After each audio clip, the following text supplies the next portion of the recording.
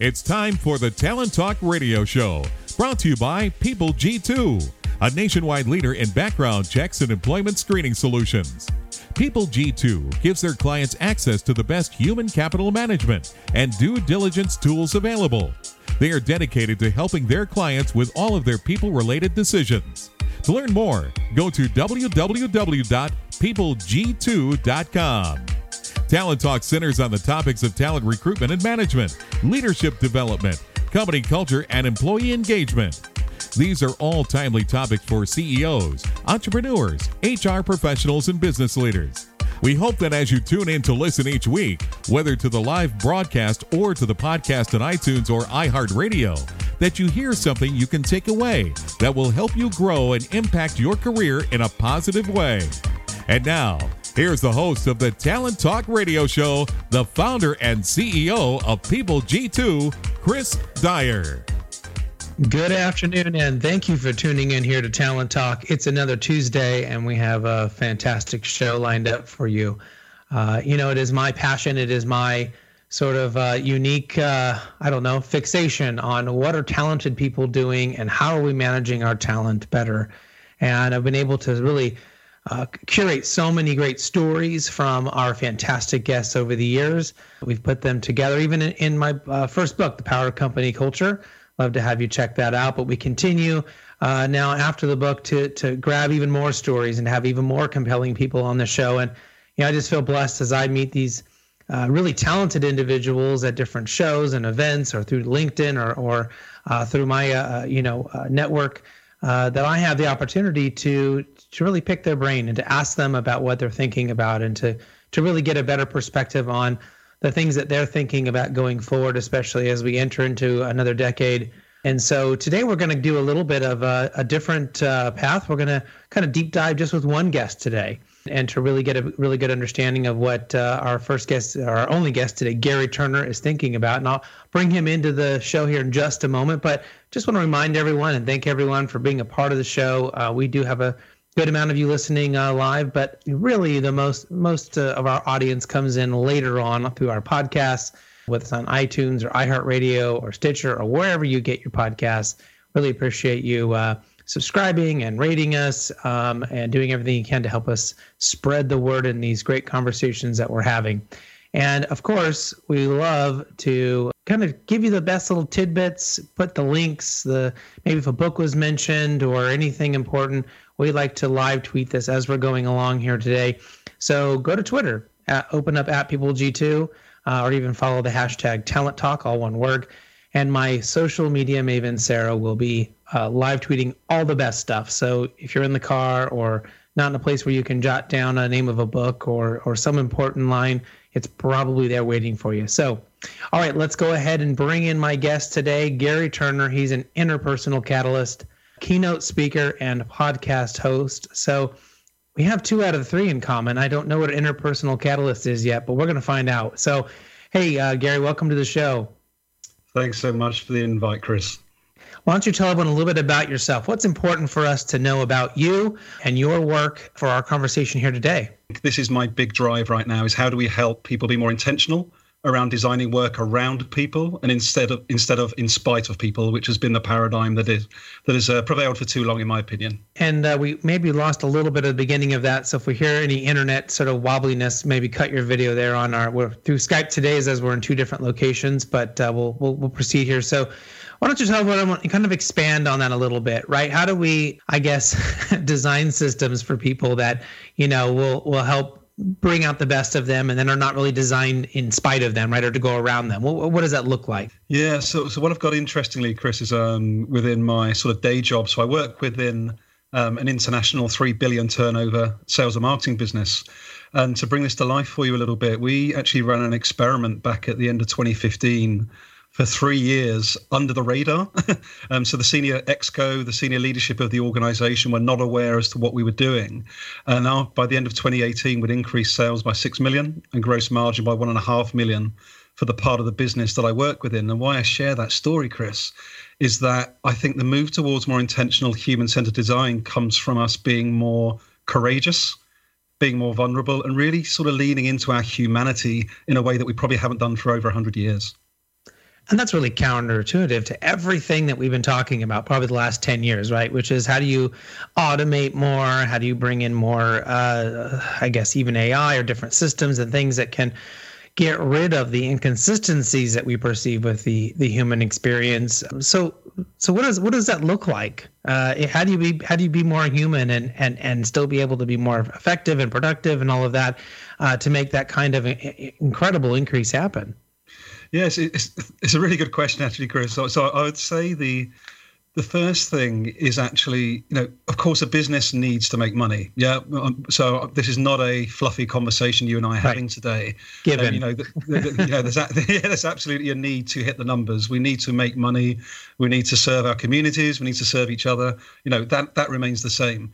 But I think the important point here in our conversation today, it's how we do it rather than what we're doing. And what I'm speaking about there is, by designing an organization around our people, what that looks like is, and this is really counterintuitive, it's slowing down. It's actually getting off the hamster wheel of reactivity and firefighting and more of the same, which we're so used to over the last generation. And it's really actually being courageous to say, we're going to come together as humans on a human level more often to talk about what's working, what's not working, and how can we improve collectively. And we'll go in a conversation. I'll follow your lead today, Chris. But really, that's the nugget that I've learned the last 3 years in particular, is actually giving ourselves permission to stop opens up a whole world of opportunity that we've been capping for many, many years. I've shared on the show before, so hopefully the audience doesn't mind me sharing this again. And I'm wondering if this is maybe an example of something you're trying to describe here. I mean, for my team, we began a few years ago on our larger meetings, not on our smaller ones, but our larger meetings, just sort of going around the room and in a few words or a few sentences describing how we're showing up to that meeting that day. And then when we leave, we sort of do the same thing, like how are we leaving the meeting? And I found that to be incredibly powerful to really understand, what is that person? What is their state of mind? Where are they at in their lives emotionally, with their sleep? I mean, I've had everything from someone coming in saying, my newborn hasn't slept in 3 days. I'm really not with it right now. To I'm super excited. I can't wait to do this project. You can just see the energy, right? So sort of, I guess, just checking in with them and getting an idea of where we are as human beings before we start jumping down the agenda. Is that a good example, or is it the light version of what you're talking about? Yeah, no, I would say it's absolutely a great example, Chris. But I would also say, yes, it is a light version. So what you're speaking to there is a practice, which is really helpful. Absolutely. And it's a really powerful one that you're implementing there. And I think it's about, how do you develop a suite of practices that actually becomes regular iterative change? So those practices that you've introduced, they are markers that allow people to be seen and to be heard, which in many systems doesn't tend to happen. So it is a great example, but I would say it's one example of many that need to be implemented to move towards a more intentional culture. Sure. So I've given the example of kicking a ball, and you're sort of obviously suggesting we need to have an entire game and rules and a sport around, a much larger perspective than just one act. And that makes a lot of sense. Often what we need to really kick some of this off is the right role models inside of organizations. It sounded like you guys kind of did that internally, with, as you mentioned, without certain people even knowing what was going on. But I guess, do we have enough positive role models inside of organizations today to really be doing some of this work? Again, a wonderful question for me. So I would say, do we have enough? I would say no. But I think part of the challenge we have here is that the market dynamic within which you operate with your business, with which I operate every day, we're still within this hyper-competitive masculine approach to business. Now, I'm not trying to stay away from being too gendered, but the point is the model that we work within is still very, winner takes all. It's competition till the death. And I think what we're moving to, what I know we're moving towards, is something that's more collaborative in nature at a societal level, but also within businesses. So what that looks like for me, Chris, is competition's still good when it's healthy competition, when it helps the next drug innovation or it helps solve climate change, to stretch one another, because it's good for the greater good, is fantastic. But when we're looking at a zero-sum game, which is the traditional model, that's when we start to get into trouble.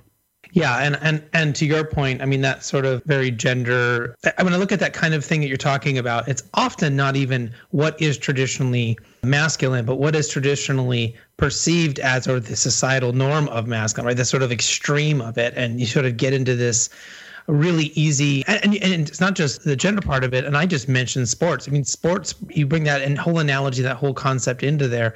And for a lot of people, that isn't the way we want to collaborate. We want to work together, and we look at even models like Lean and Scrum and Agile. I mean, they're sort of intentionally created to sort of get that better result that is not so competitive. To your point, does it start to then redefine the term of leadership? Especially for us as leaders on a personal level, as we look to the next decade, the next 10 years that are coming. Yeah, 100%. And what that looks like for me, and if I look across my network, and I'm sure you see this in yours, it's really what I'd say, it's almost like a blended approach. Let's talk about sort of learning development for a second. Like, we've traditionally been stuck in our heads, very logical, very linear, very, we know where we're going. We can project 5, 10, 15 years.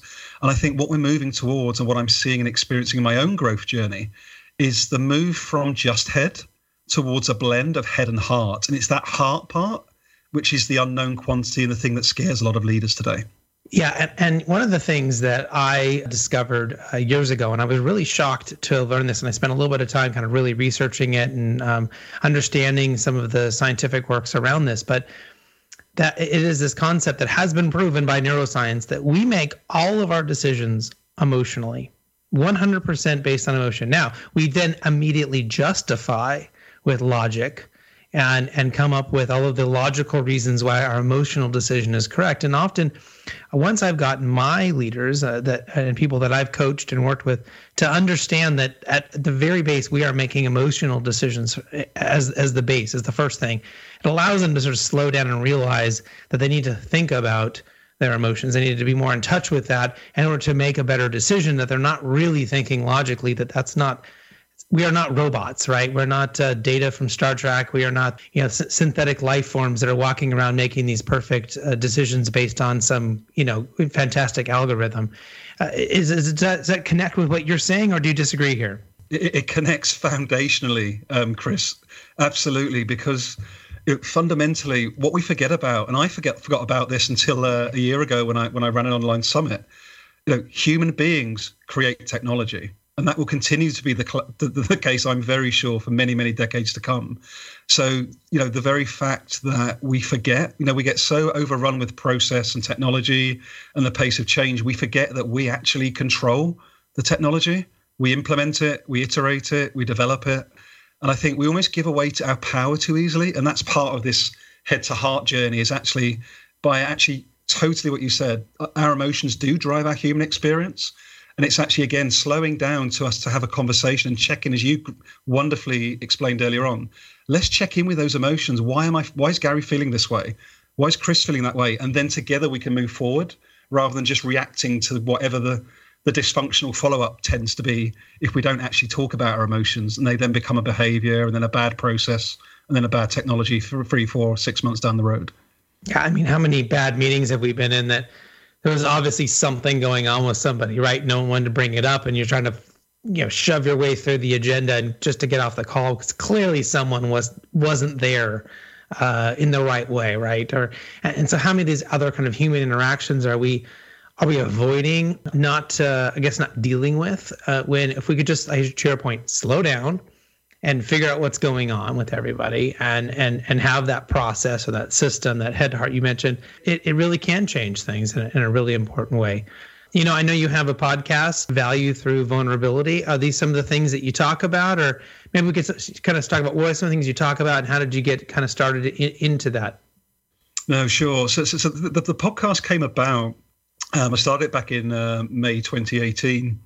Because I couldn't actually find the content that I wanted to find. So, for example, the conversation around vulnerability, self-awareness, courage, mindset. So there's some podcasts out there that do a little bit of those things.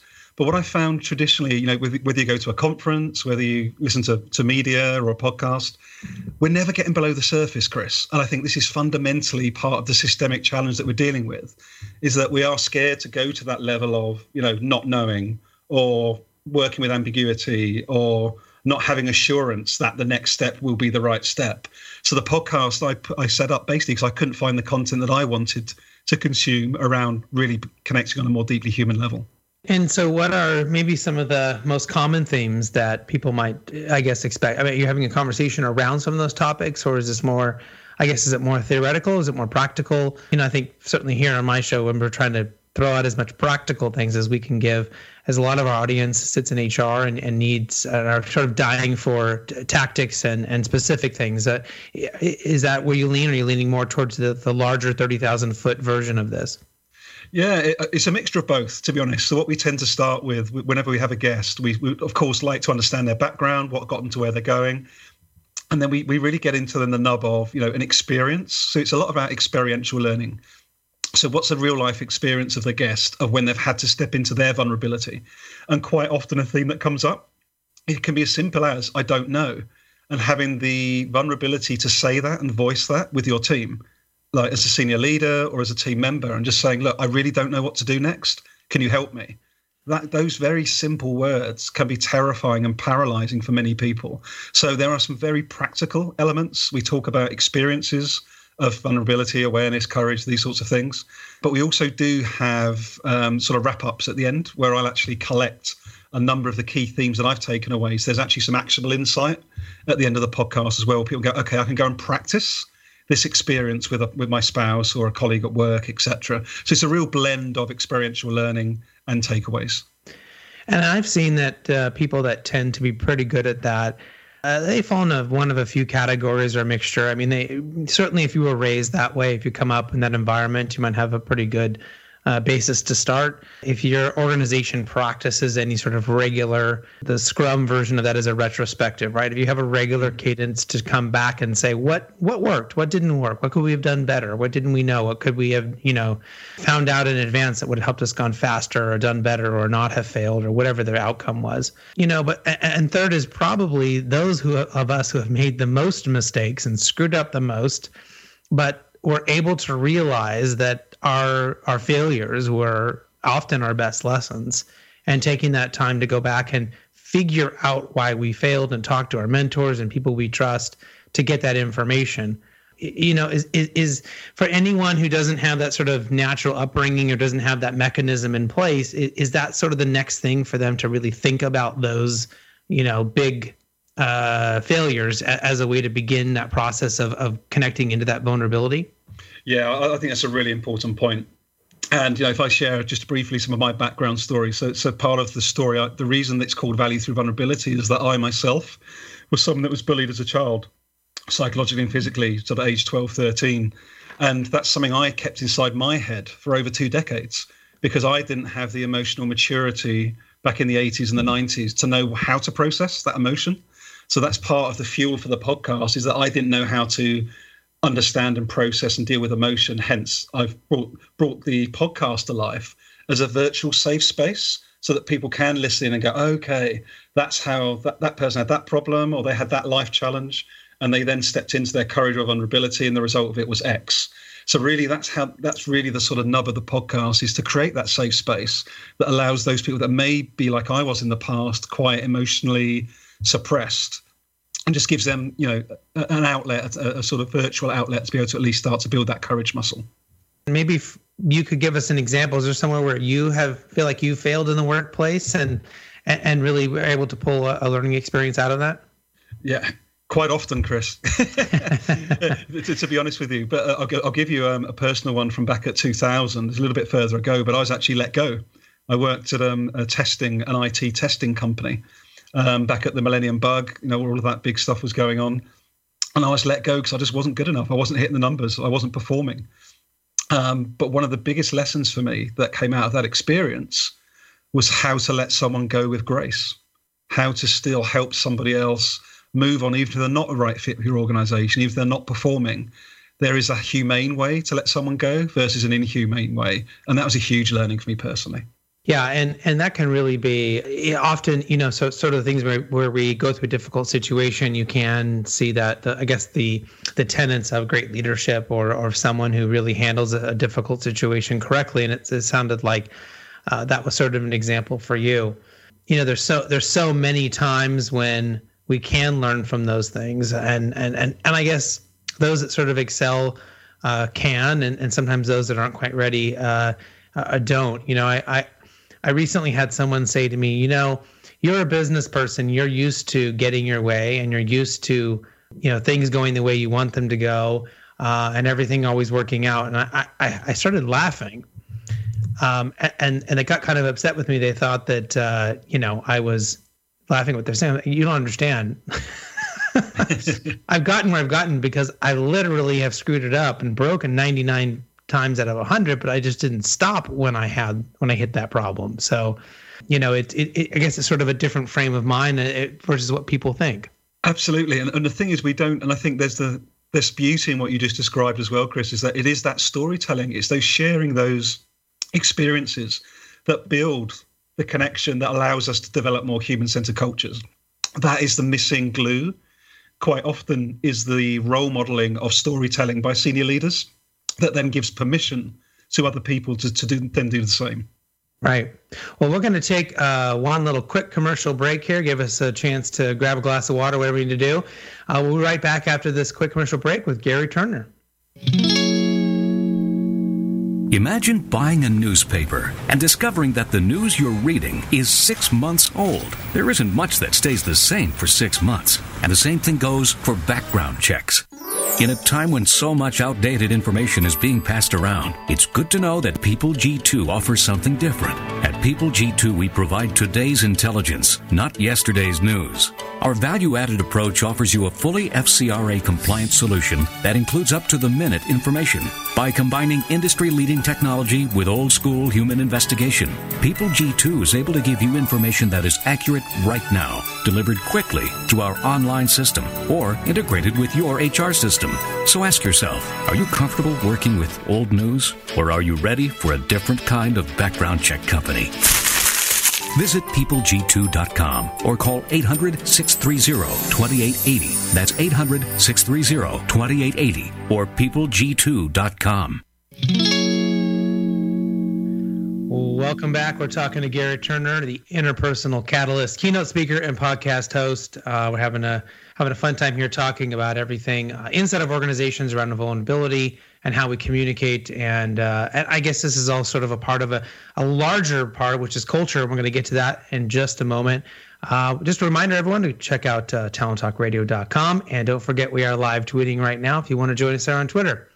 All right, so Garry, one of my favorite things to talk about is culture. It's probably the talk that I give as a keynote speaker the most often, and I really talk about where to focus, right? Where do we really spend our time and energy? There's so much out there about culture. There's so many books and opinions, and so I try to help people give at least a slimmer version of where they should at least be thinking about it today.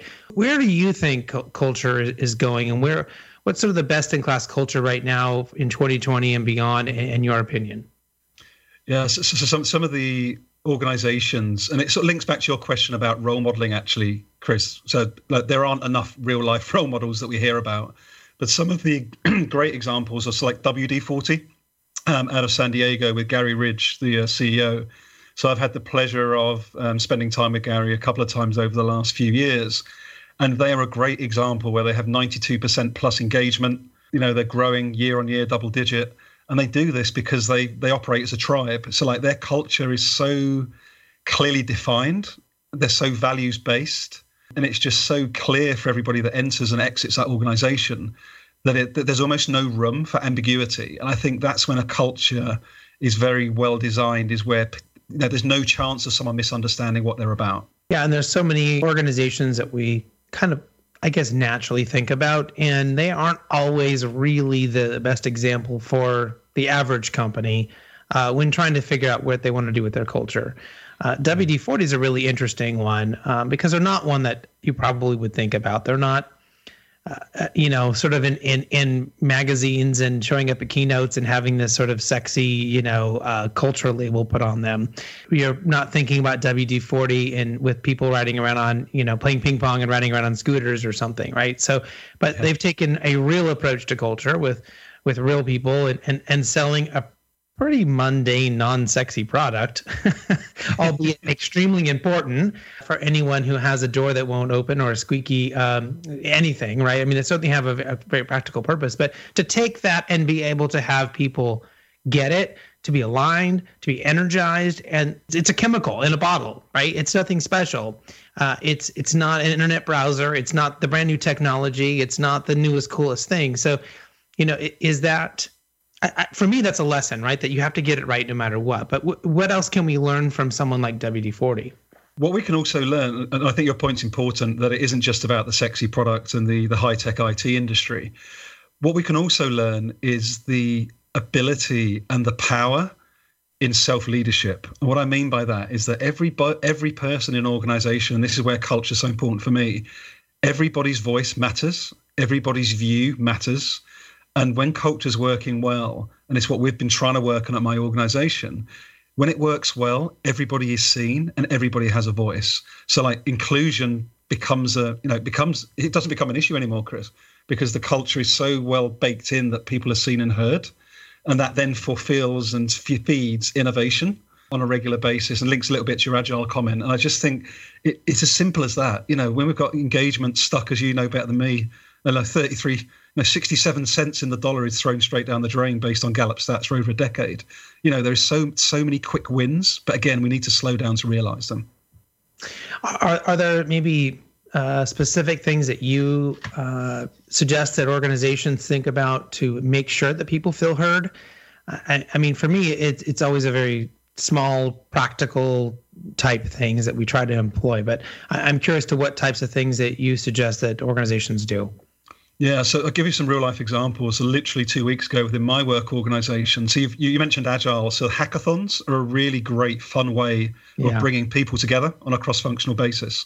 So what I've actually developed is a sort of a mini model, as it were, which I call collaborative regeneration. And why I call it that, Chris, is it's a really simple three sprint hackathon.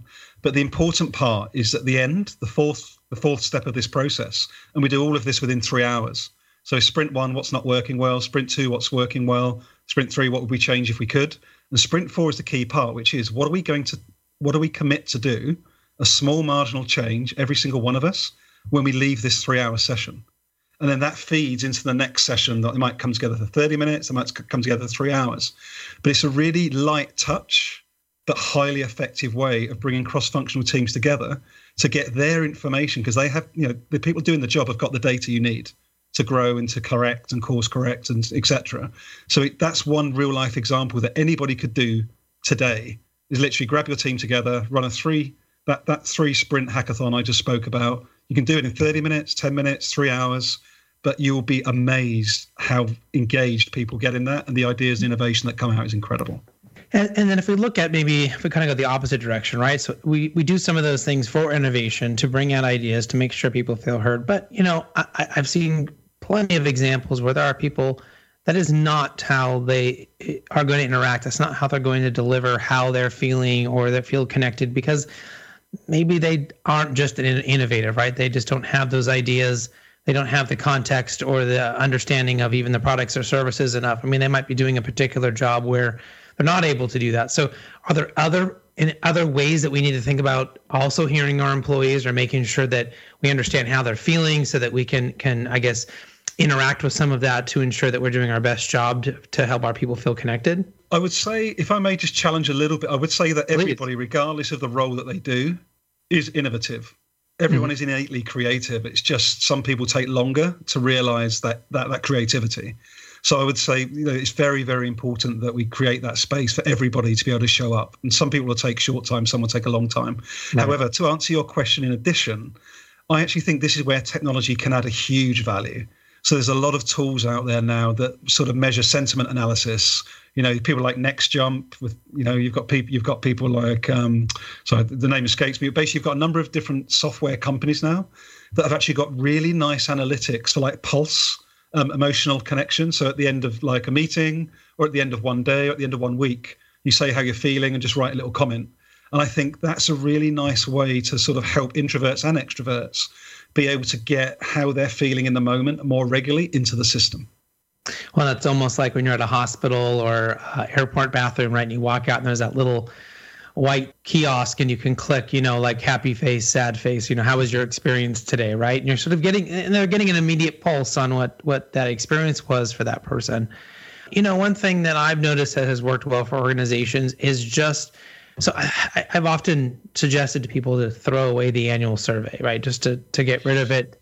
I think it's too hard. I think it's too much. It takes too long for management or executives to implement something that, from what they're hearing, if they assume they even hear it correctly.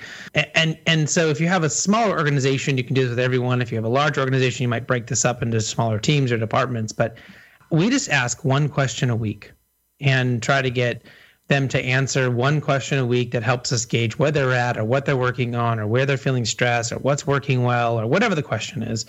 And then we can very quickly understand that, make adjustments, and come back to them by the next week, in less than a week's time with, this is what we heard and this is what we're going to do about it. It sort of gives our organization a kind of an always evolving force going forward and gives everyone the opportunity to participate and share with what they're thinking going forward. Do we need those types of things in a grander scale and with more technology, or is this sort of company by company what feels best to help them make sure they're hearing their employees? Yeah, I think what you just described is a really great intervention, Chris, actually. And again, it's context specific, different cultures, different organizations, different sizes. But I think that it's back to that word intentional that you spoke about earlier, and I've spoken about on this conversation today. How intentional are we? How much does it matter to us as organizations that our people are able to feed into the system? And I think that's something that we really need to look at as senior leaders of organizations.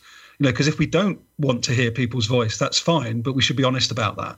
But I'm pretty sure, again, based on engagement stats, based on the opportunity that sits in front of us, that there is so much more innovation sitting inside our people. And I think if every team did what you just spoke about quite regularly, I agree with you. We don't need the employee survey. We don't need performance reviews. All of those box ticky exercises, they could all go if we communicate in a way that you just described more regularly. Yeah, and it's such a help to the managers because no manager likes to sit and have to fill out performance reviews for an entire, 20 people reporting to you or whatever it is. I mean, I just find it's a huge, resource drain on the organization, and you sort of wonder, why did we get nothing done this month? Oh, well, we spent the entire time filling out these, checking these boxes and filling out these forms and creating these reports that tell us what we already knew, which was things are going good or things are not going as well as we want or whatever. So that kind of ties back into my next question, which is, what's your thoughts on HR as it fits today, and what do you think it needs to do, going forward? So I'm a big fan of the opportunity, whether you call it HR, people function, CHRO, however you want to brand it today. But I think, if we think about the opportunity that exists, it's the only function that has an all-seeing eye on an organizational setting. The CEO is even a bit far removed. The people on the shop floor are far removed. HR has got this beautiful, holistic view on an organization, unlike any other part of the business. So I'm really excited from that point of view because I think people are consciously waking up to that opportunity. However, I think we do need to move away from the policies, the procedures, all of this box ticking, as hard as it might be for people to hear. I genuinely don't believe that any policy, unless it's to deal with genuine compliance around legality, we don't need the paperwork. We just don't. So I would invite any HR people listening to you and I today, be really critical. Does that paperwork add value, or is it just getting in the way and adding frustration? Right. Or just, justifying someone's job. I mean, that's yeah. Which we just don't need. There's so many better ways for us to do that. So, we only have a little bit more time here. I want to make sure we ask you a few more important questions. What are maybe one or two trends that you expect to see sort of emerging over the next few years? Yeah, so I won't keep going on about the people-centered bit, but that's a huge one. So we're definitely going towards more intentional human-centered design. But I think the other thing as well, we're going to be looking at communication structures that are going to evolve more, Chris, for me. And what I mean by that is, globalization will continue. Technology continues to continue at pace. And I just think there's a really exciting opportunity as tech advances for people to actually have more time off work. And it's going to sound funny. We talk about the 20-hour week, the 25-hour week. I think one of the big advances for me is going to be universal basic income. So if we take a bit of a 30,000-foot view, for people to have the choice to work or not, I think that's coming in the next decade. Yeah, and we certainly, there are different parts of the world where I think some of this is going to happen faster than others. I mean, here in the States, we had some real obstacles with our infrastructure on how we handle medical benefits and things. We really have pushed this into the business world, and then that has sort of then been pushed to, well, if you're full-time, you get these things, and if you're not full-time, you don't. And so we have some real logistical problems even here to how do you allow people to work less hours or inside of a gig economy, or to work maybe 2 jobs of 20 hours each if that's what they want to do, because that's, it kind of fits their world, right? Not to just do one job the entire time. But there's a lot that has to be figured out on how we handle that. And I don't know the last time government moved quickly. So it's going to be something that takes a long time for us to figure out and to really do. But certainly the future is going to really change work, and we may over here in the States have to get forced by our hand to do some of that quicker if we're seeing other countries doing it better. The other thing I'd love to ask our guests is there a book that you're reading right now, or one that you tend to suggest that people check out? Well, it's funny. There's 2 I would say very quickly. So one is actually by a chap, Mike Vacanti, who is the founder of the Humans First movement, called Believership. That's a beautiful, on-point message for our time. So that would be one. And I think the other one that is sort of HR related, but not, Chris, but I found personally huge for my personal growth, is Nilofer Merchant's book called Onlyness. So they're 2 books I would strongly recommend for anyone that's interested, A, in development, but also culture. Well, and this is why we love to ask this question. We get such, huge varieties in what people are reading and suggesting. And we know our audience loves to check those out, and I'm always adding those to my list. So most importantly, how can people find out more about you or get a hold of you, or what's your website, or where can they go to learn more about all the cool things that you've been talking about today? I appreciate that, Chris. So I would say that the 2 main ways for me are on Twitter. So you can find my handle there, which is Garry, GARRYIP Catalyst, one word. And then you can also find me on LinkedIn. My work organization is IMCD if you want to find me that way. But my LinkedIn title, again, is Garry Interpersonal Catalyst on LinkedIn. They'll be the 2 best ways, Chris. And don't forget, it's Garry with 2 R's there. So, Garry, thank you so much for joining me today. Absolutely had a fun time and fantastic learning what you're doing and thinking about. And I can't wait to go back and reflect on it. And, of course, we would love to have you come back at some point and give us an update on all the other things that you're doing. Thanks so much for the invite, Chris. Really enjoyed today. Thanks a lot. All right, our next live show will be on February 4th, and our guests will include Steve McKee, co-founder of McKee Wallwork and Company, and then the author, Power Branding and When Growth Stalls. And then we'll bring in Brian Breath, Senior Director of Talent Acquisition at Fair.com. Until then, do what you love and show the world how talented you can be today.